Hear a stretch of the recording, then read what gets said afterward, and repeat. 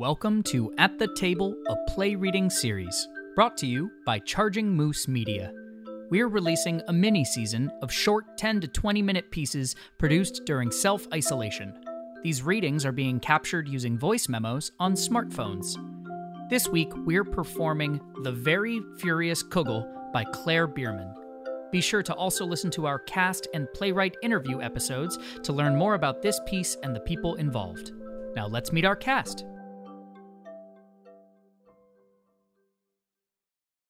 I'm Michael Kostroff. I'm playing Isidore. And I'm Sherry Edelin, and I'm playing Kugel. Claire Bierman has a note at the beginning of the script that I particularly love, so I wanted to read it for you. This is a story inspired by the stories my dad used to tell me while I fell asleep, or to wake me up in the mornings, or while walking to school, or while making stir-fry. The Very Furious Kugel, a Yiddish-ish, fairy tale-ish, by Claire Bierman. This play is set in Isidore's apartment in Flatbush, Brooklyn. You would not believe what I had happen to me yesterday. Many people would think that I am exaggerating or even lying. They are very small-minded people. They will never understand that strange and magnificent things happen every single day because strange and magnificent things don't happen to sardines like them. But they happen to me, as they did yesterday, because I am not a sardine. Yesterday, as I was toasting a piece of bread for a light breakfast, I heard a knock from inside the refrigerator. I didn't think much of it, as I often hear things before having eaten, but there it came again. I worried that your grandmother's kugel leftovers from the night before may have somehow fallen over, so I went to the refrigerator and I opened it. And this is where you would never believe what I was looking at. The kugel dish was empty, but at the bottom of the refrigerator, a small woman made of kugel was banging on the door. She was less than a foot tall, and she was soft, puddingy kugel, from her hair to her skirt to her Mary Jane's. She even wore a scarf of an egg noodle around her little kugel head. And then she started to yell at me. Oi, Gewalt, Isidore! What's wrong with you? I've been banging on the wall for hours. This was jarring for a few reasons. First of all, she was a kugel. Second of all, no one calls me Isidore. Of course, your great-grandmother called me Isidore, but when someone calls me Isidore, it makes me feel like I'm in trouble. And I don't appreciate that at my age. Anyway, I was so surprised. I was struck dumb. Do you know what that means yet? It means I was so surprised that I couldn't talk. Not that it mattered, because she just kept talking. You've ruined my whole entrance. Well done, schmuck. I don't have to tell you kids that everything she has said so far has been very rude. But then she changed. She was still rude, but suddenly her voice boomed like thunder, and her little raisin eyes narrowed and flamed with hate. And when she shouted this time, I felt it in the very pit of my stomach like the drop on a roller coaster. Isidore, mortal fool!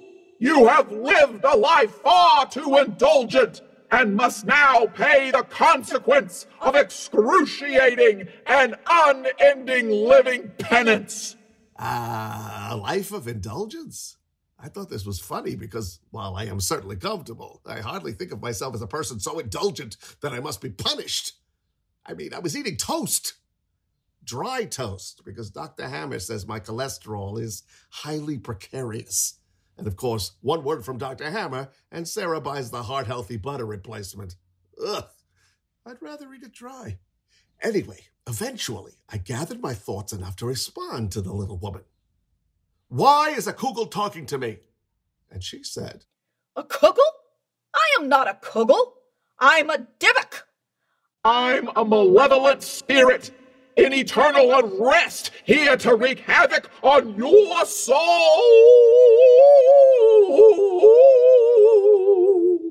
Which I thought was very bad news. Now, I know a thing or two about the dybbuk. At summer camp, even when I was a kid, I was the one who could tell the scariest ghost stories, many of them involving the horrifying dybbuk. Your mother went to the same camp in Mattituck. I always thought you would have liked it, canoes and whatnot. I mean, it would obviously be very different now. You used to be able to get away with anything. One time, these older boys dragged me to the boathouse and locked me in there with, and I am not pulling your leg, about a dozen geese. How they trapped the geese, I'll never know. How they trapped me in there, well, it was because they were bigger and stronger. And so they shoved me in, slammed the door, and then it's just pitch black. And I'm just starting to pound on the door when I hear a honk and a flap and a peck. And I turn around real slow, and then, well, you know, geese are pretty territorial. And they've got, not teeth exactly, but burrs in their mouth. They're sharp, even if they're not teeth. And you get a dozen or so of them in the little boathouse, and they've all got these wingspans like pterodactyls. The math was not in my favor. I was not such a wise ass after that. Very cautious around the lake. It was totally inappropriate, but it was very funny. But no, not acceptable by today's standards. But as I was saying, there I was with the Kugel woman. And then I had another thought. If you're a demon, why do you appear to be made entirely of my wife's leftover noodle Kugel? And she replied, That is because I appear to everyone as the thing that they fear most. And for you, well, it must be your wife's leftover noodle Kugel. I thought that was interesting because I don't think I'm afraid of my wife's leftovers. In fact, I think I enjoy them very much. The thing I'm most afraid of must be something psychological having to do with the Kugel. For example, perhaps what I fear is food waste. But she was already shouting again. Tremble before me, Isidore, and quake as you gaze into the eyes of evil incarnate. Funny, you don't look like evil incarnate. You know what, Isidore? You're being a prick. And that's exactly why you deserve this, you prick. Well, if I caused this in some way, I would like to know why. So sue me. I can't sue you, Isidore. I don't exist. You don't exist? I exist. I exist. I misspoke. Obviously, I exist. I'm here. You're talking to me. I exist. But I can't sue you. Oh. I guess that's good news. That's where you are incorrect. No more good news. I am going to torment you for the rest of your life. Now that is not good news. But it could be worse, as I am very old and likely to have very little life left for her to torment. Of course, when I mentioned this to her, she was not thrilled. You're not that old. You still have plenty of life for me to make miserable. I'm sorry, I wish it wasn't so, but look at me. My hands are, and my hair is, and my shoulders are, and I didn't used to make any of these sounds, so yes, I think I am old. Isidore, do you want to know how old I am? Sure. I'm over 800 years old. Oh. I'm 849 years old. So don't talk to me about your shoulders. And you've been a Dybbuk that whole time? Not at all. For the first 40 or so years, I was alive, just like you. I lived in what would become Kiev, along a trade route in the mountains, and I was a woman of some importance, not a Dybbuk. The reason for this was that my husband was a highly respected tailor.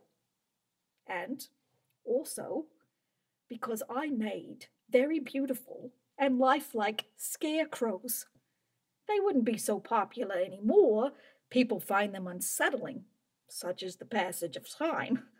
I was very happy, but one night I had an incredibly vivid dream. I was standing at the edge of an enormous body of water, waves crashing, and a bird flew down and landed on my head. Seemed simple enough, but when I woke up, I knew it was a sign that I needed to travel to the Bering Sea. So I packed up, said goodbye to my husband, and hit the road. Only problem was that about 4 hours into my journey, my donkey kicked me in the head and I died instantly. It's not such a bad way to go, if you have the choice. But apparently, I still had what we in the business refer to as unfinished business, and I've been making the rounds ever since. Ooh, whenever you make it to the Bering Sea, you'll be free. Ooh, what a concept! Only 800 years wandering the planet, and it never crossed my mind to pay the Bering Sea a visit. So it sounds like you've been. Sure, it's nice, but it doesn't seem to be why I'm here. Hard to imagine what I could still have unfinished at this point. It's ironic. You're the one who's supposed to be getting haunted, but it's no treat for the one doing the haunting. What does that make me? It makes me old, for one thing, very old, and very tired. Even if it's not your unfinished business, the Bering Sea sounds nice. Tell me, what was the Renaissance like? You meet Michelangelo? What's to say? You know how the years start to fade together. I think I appeared to him as a giant scorpion. Oh, that's scary. You're very good at your job. It's a living. But you're dead. You get it? Because she was an undead demon. What a strange thing for her to say. She didn't like that joke. I think she thought I was taking another crack at her, which I definitely didn't mean to do. At this point, I really believed this Dybbuk. Why would she lie? And then I thought of another question. If you're a 2,000-year-old demon and not a leftover kugel, why is the kugel pan empty? And she said, I ate that noodle kugel, and that's why the pan is empty. oh, this made me mad. Because I wanted to eat the leftover kugel for an early lunch, and she hadn't even left me one bite.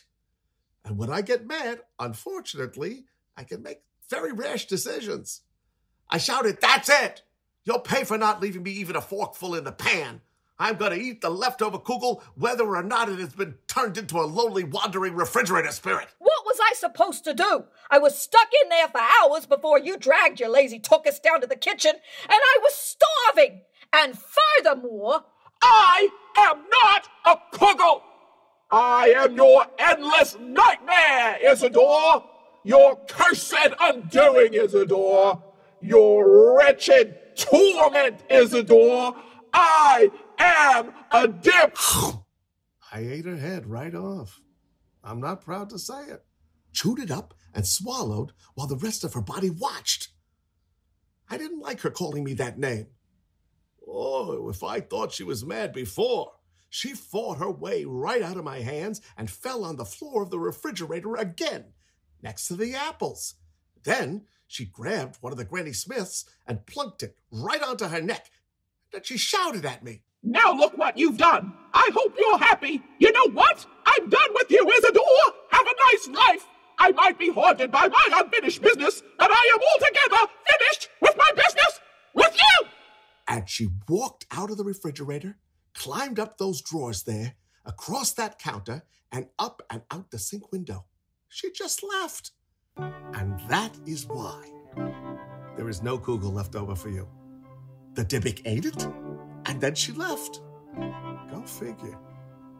End of play.